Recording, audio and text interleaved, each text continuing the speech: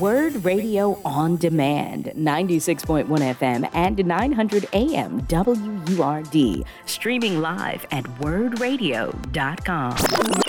We started out talking about cars with the Philadelphia Auto Show, and honestly, this wasn't planned, but now we're going to talk about the streets that the cars ride on. And to help us figure out, or as I should say, navigate all the things that have to do with Philadelphia streets, we have turned to Chief Design Engineer Mark Washington of the Streets Department. Welcome to Reality Check, Mark. How are you? Thank you, Tonya. I'm doing great. Thank you. Thanks for coming on. Thanks for having me. This really got started talking to someone at the Streets Department because I wanted to find out what happens when you are driving through intersections that you perceive as dangerous. Who's in charge? If you think that there's an intersection that needs a turn signal or needs some signage or needs some lines painted on the street, who do you talk to? And I guess that would be you. So how do you determine when a street needs something extra or an intersection? Okay. Thanks, Tanya. And I can explain that. Well, first of all, to start from the top, it is the Streets Department that, responsible for all of this. And we always, tell the general public that if you feel as though you want to just check out an intersection, or you feel as though we need to add something, start with 311. Okay. Just to start at the back, first of all, we have a new administration, and Mayor Parker's administration is committed to supporting the safe environment with respect to traffic signaling that keeps the safety of both pedestrians and motorists in mind. The Streets Department is responsible for the operation and maintenance of traffic signs, traffic signals, pavement marks, and traffic calming devices that regulate and control traffic throughout the city. This is done in accordance with pre-existing statutes, ordinances, laws, and federal and PennDOT standards, and is accomplished by collecting and compiling traffic data, analyzing traffic accidents, and performing traffic engineering studies. In reference to anything, let's say, request a new traffic light or an always stop or left turn green signalization. Let's say folks asking, how can we get a green arrow? Okay. The Streets Department is required to conduct a traffic engineering study before it can determine if, let's say, a left turn green arrow can be established. We can't just go out and just put it up there. We have to go out there and see, okay, what's the problem? What's going on? Why is this just happening? Or why is there so much congestion? Or why is people feel it's not safe to make a left turn? Per the city solicitor, the Streets Department is legally obligated to comply with the state vehicle code and follow all rules and guidelines set forth by the Pennsylvania Department of Transportation, PennDOT. They're the ones that put out, what guidelines we need to follow when it comes to changing traffic control devices anywhere in the city. Okay. And again, this is for traffic operation purposes, whether it's on the city street or state highway. In my years ago as a young traffic engineer, the public would say, well, is PennDOT also regulating what you're doing on the city street? So we're saying for traffic operations, not dealing with the physical part of the street, dealing with how to operate the street. PennDOT is the one that gives us the guidelines on how, to do X, Y, and Z. And it's like that for like other states too. And it's not just in Pennsylvania, but other states. If you go to any other large city, I guarantee they're following their state's DOT guidelines. Okay. So getting back to like Philadelphia here. So again, the Pennsylvania Vehicle Code, State Vehicle Code require PennDOT to develop regulations governing traffic control devices in accordance with the Federal Highway Administration Manual on Uniform Traffic Control Devices. And these regulations apply to all public streets in Pennsylvania, including all the streets in Philly. Adding a left turn green signalization usually requires provision of a left turning lane, which can complicate things, especially considering the existing width of a street. Okay. Question is, am I going to have room to put a left turn lane in should conditions warrant for green signalization? Signal projects, especially ones on state routes like Lancaster Avenue and Girard Avenue, can be complex. PennDOT often requires the city to fully upgrade the traffic signals whenever a modification is recommended, especially on state roadways here in the city. Unfortunately, petitions do not apply to requests for adding a left turn green signalization, new traffic signals, nor like new always stop controls. I know years ago, people say, well, yeah, people protest or they block a street or block an intersection, sending like pages of petitions. And unfortunately, you just don't go and say, okay, I'm going to put a left turn green arrow because of petition. we still have to do our due diligence, go out there, see what's going on, look at the situation. If it's warranted for a left turn green arrow, that's great. But also, if it's not warranted, then we look at other alternative measures. Same thing with when it comes to add new devices, whether it's traffic light or all light. We look at other solutions to the problem. Okay. So again, they do not apply to that. We have to do a study. As mentioned, again, city solicitors say, hey, street department must follow all these rules and guidelines set forth by PennDOT. We got to do a traffic study. For left turn green arrow, I'm going to specifically. So intersections are studied to determine if the criteria for the use and determination of the need for left turn green arrow signalization can be satisfied as prescribed by PennDOT and the Federal Highway Manual on Uniform Traffic Control Devices. And relevant studies, when these studies are done, they evaluate factors such as how many vehicles are using that intersection, traffic volumes. Also, we're looking at visibility. Again, we're looking at how many lanes are out. Okay. Big things as I mentioned, you're looking at, okay, can I put a left turn lane in? Mm-hmm. Hey, what's going to be wrong? And then we also look at police accident reports. Okay. And usually these studies are typically done on a typical weekday. Typically, I would say Tuesday through Thursday. You don't want to do it on Monday because Monday, half the traveling public might be off from work. Right. Okay, or Friday, half the traveling public might be off. So you may want to, you want to do your study Tuesday through Thursdays and avoid the holiday weeks or holidays. Usually the initial criteria for signalize the left turn green movement. We look at for traffic volumes, how many cars. I'm looking at how many left turns are happening per hour. Okay. And that goes into looking at what are the timings of the signal. Okay. I don't want to try to complicate the math here, but we look at what's the timing for the signals existing wise at that time. And then we do the calculations and determine how many cars are making or how many vehicles are making that turn per hour. Okay. And depending on the timing of the signals, there's a certain criteria as far as how many cars will have to make a left turn for us to consider a left turn arrow. So let me ask you a question, because it sounds like there are steps and there's bureaucracy. How do people get started? And then if they just, you keep going through the same intersection, you feel like it's dangerous, you feel like, why isn't there a left turn arrow here? How do you get started? Is it better as an individual? Is it better as an organization? And who do you talk to say, it seems like it would be great if there was a left turn signal here? The individual, anybody can go, as I mentioned, they can go through 311. Okay. Me personally, I tell the public every meeting I've been to, I say, look, get the 311 app on your phone or do 311, through your computer. So that way it has a tracking number. Okay. And then every 311 calls that comes in, whether it's to our traffic engineers, whether it's to any other department, they got to get that every day. They get a code number to it, and they're required to do the study. Traffic studies take approximately 12 weeks to be completed because you get studies all the time coming in citywide. So I always tell folks, call 311, not call 311. I call 311, but you're talking to a person. But where if you do it on your app or on the computer, right away you'll get a code number. Okay. And then from there, as long as you leave your name. Leave your name, your email address, maybe your address. Then that person, the engineers, will get that information. They initiate the study, and they're required, once the study's done, they're required to respond to that person. Hopefully, if they have an email address, they explain to them, whether yay or nay, whether you're getting the left turn arrow or no, you're not. And if there's a no decision, they need to explain why. Okay, why is it happening? And then from there, as I explained earlier, we want to maybe look at alternative measures. Maybe need to change the timings existing wise. And if I may further explain too, when we're looking at the number of vehicles making a left turn, we also look at what is called a conflict factor. Conflict factor is basically taking the number of left turn vehicles and multiplying that by the number of vehicles that are going through that intersection.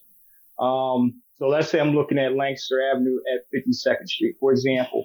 I may look at the number because that is such a notorious intersection. It's like a 5-point intersection. There's traffic coming at you when you're trying to make the left turn. There's traffic that could be coming at you from the left-hand side. So it's funny that you mentioned that one because that was one of the ones on my list.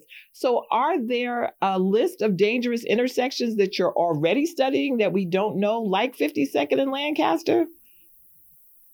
That first, I don't have that information on me. That would be my the traffic engineers, okay, and our traffic that would know about that. But to use that as an example, that's a good one. Yeah, and you make a good point. That's great. And I appreciate that question because what we do is, when we say no to an intersection, okay, like I said again, we have to look at alternative measures. Look at some alternatives, what we can do to make that intersection better. And then worst case scenario, you might say, you know what? We might have to do a project and may have to kind of really think hard on how to make the intersection improvement work out there. But as I might kind of go into explain it, what we look at further. We also look at how many cars are going through that intersection. Sure. Okay, so let's say Lancaster Avenue, how many vehicles are going eastbound? Okay, versus how many vehicles are making that left turn from the westbound direction. Okay, and we're looking at all that. And let's say we have enough vehicles making a left turn. Let's just say they have enough vehicles making a left turn. Let's say our conflict factor meets the threshold as set forth in PennDOT's manual. Okay. Third thing we're looking at, big thing we're looking at too, is if we were to put a left turn arrow. Okay. All right. If you put a left turn arrow, and this is anywhere, not just in Philadelphia, but anywhere, industry wise. Now you got to look at, okay, I need to take time away from my movement. Okay. I had a similar situation years ago. And when I was in the traffic engineer, as a young traffic engineer, I'm going to give you an example. Adams and Rising Sun Avenue in Northeast Philly. For years, they wanted a left turn arrow. For years, we couldn't. And we said, well, look, if I put a left turn arrow in, now I got to take time away from one of these movements. And heaven forbid, I don't want to take time away from the time we're giving pedestrians across those streets. Right. If that makes sense. Yeah. Okay. So sometimes you have to be careful if you put a left turn arrow in. If you put a left turn arrow, you'd say, look, I'm taking time away from that intersection, but also might be jamming up the intersection that's upstream or up the street or the block away or a block away, block down the street. So we look at all that. And then we also look at the police accident crash history. That's a big thing. We rely on folks, hopefully, if there's an accident, hopefully folks are stopping, exchanging that information, reporting that to the police. All right. So they can put that in their data. And then what we're looking at the police accident, any intersection. We're looking at the history for the last 3 years, typically. Okay. And, if it's a situation where hopefully it was no fatalities, hopefully it was nothing serious, but if it was something that contributed where we need to do something, then we would do something. Like I said, again, we're looking at everything, how many left turns are making that turn.